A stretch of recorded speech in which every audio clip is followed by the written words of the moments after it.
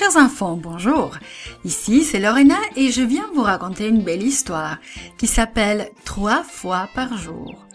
Notre verset mémorisé dit « Daniel priait et il louait son Dieu » et il se trouve dans Daniel 6, 10.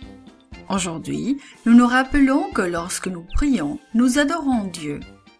Dis-moi, aimes-tu parler à tes amis? Tu peux parler à Jésus comme à un ami.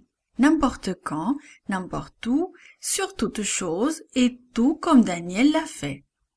Darius, le nouveau roi, s'assit sur son trône, entouré de ses serviteurs. « Voici mes ordres, je vais diviser mon royaume en 120 parties.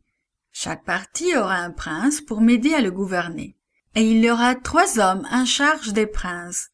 Daniel sera l'un d'eux. » Certains des princes que le roi avait choisis ne voulaient pas que Daniel s'occupe de ce poste. Certains des princes que le roi avait choisis ne voulaient pas que Daniel occupe ce poste.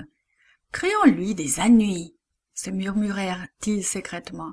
« Nous allons le prendre à faire quelque chose de mal et nous le dirons au roi. » Mais ils eurent beau le surveiller de très près chaque jour, ils ne trouvèrent rien à redire de lui. « Les amis, j'ai un nouveau plan », annonça l'un des princes. Il discuta avec les autres princes jaloux, et tous partirent ensuite vers le roi. « Longue vie au roi Darius » dirent les princes, en s'inclinant très bas. « Nous pensons qu'il serait très bon pour toi de faire une nouvelle loi. Disons que pendant les 30 prochains jours, tout le monde ne devra prier que toi. Quiconque désobéit sera jeté dans la fosse aux lions. » Le roi Darius aimait beaucoup voir les gens se prosterner devant lui. Et le roi fit une loi. Elle ne pouvait être changée. Il était d'accord. Lorsque les princes quittèrent les palais, ils rirent méchamment. « Daniel ne priera que son Dieu, c'est certain, certain, et nous pourrons l'arrêter. Tout le monde sait que Daniel prie 3 fois par jour, avec la fenêtre ouverte, toute grande. » Les princes le surveillèrent. Bientôt, ils virent Daniel en train de prier. Pas le roi, non, mais son Dieu. Ils coururent chez le roi. « Daniel continue de prier son Dieu », rapportèrent-ils. Alors le roi Darius réalisa que les princes lui avaient demandé de faire cette loi pour pouvoir se débarrasser de Daniel. Mais Darius aimait Daniel, et il avait fait cette loi. Il devait la garder. Daniel serait jeté dans la fosse aux lions. Puisse ton Dieu, que tu sers sans cesse, te délivrer lui-même, s'exclama le roi, tandis que les soldats l'amenaient.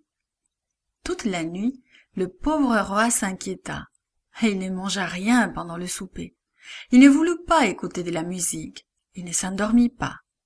Finalement, au lever du soleil le matin suivant, il s'habilla et courut jusqu'à la fosse aux lions.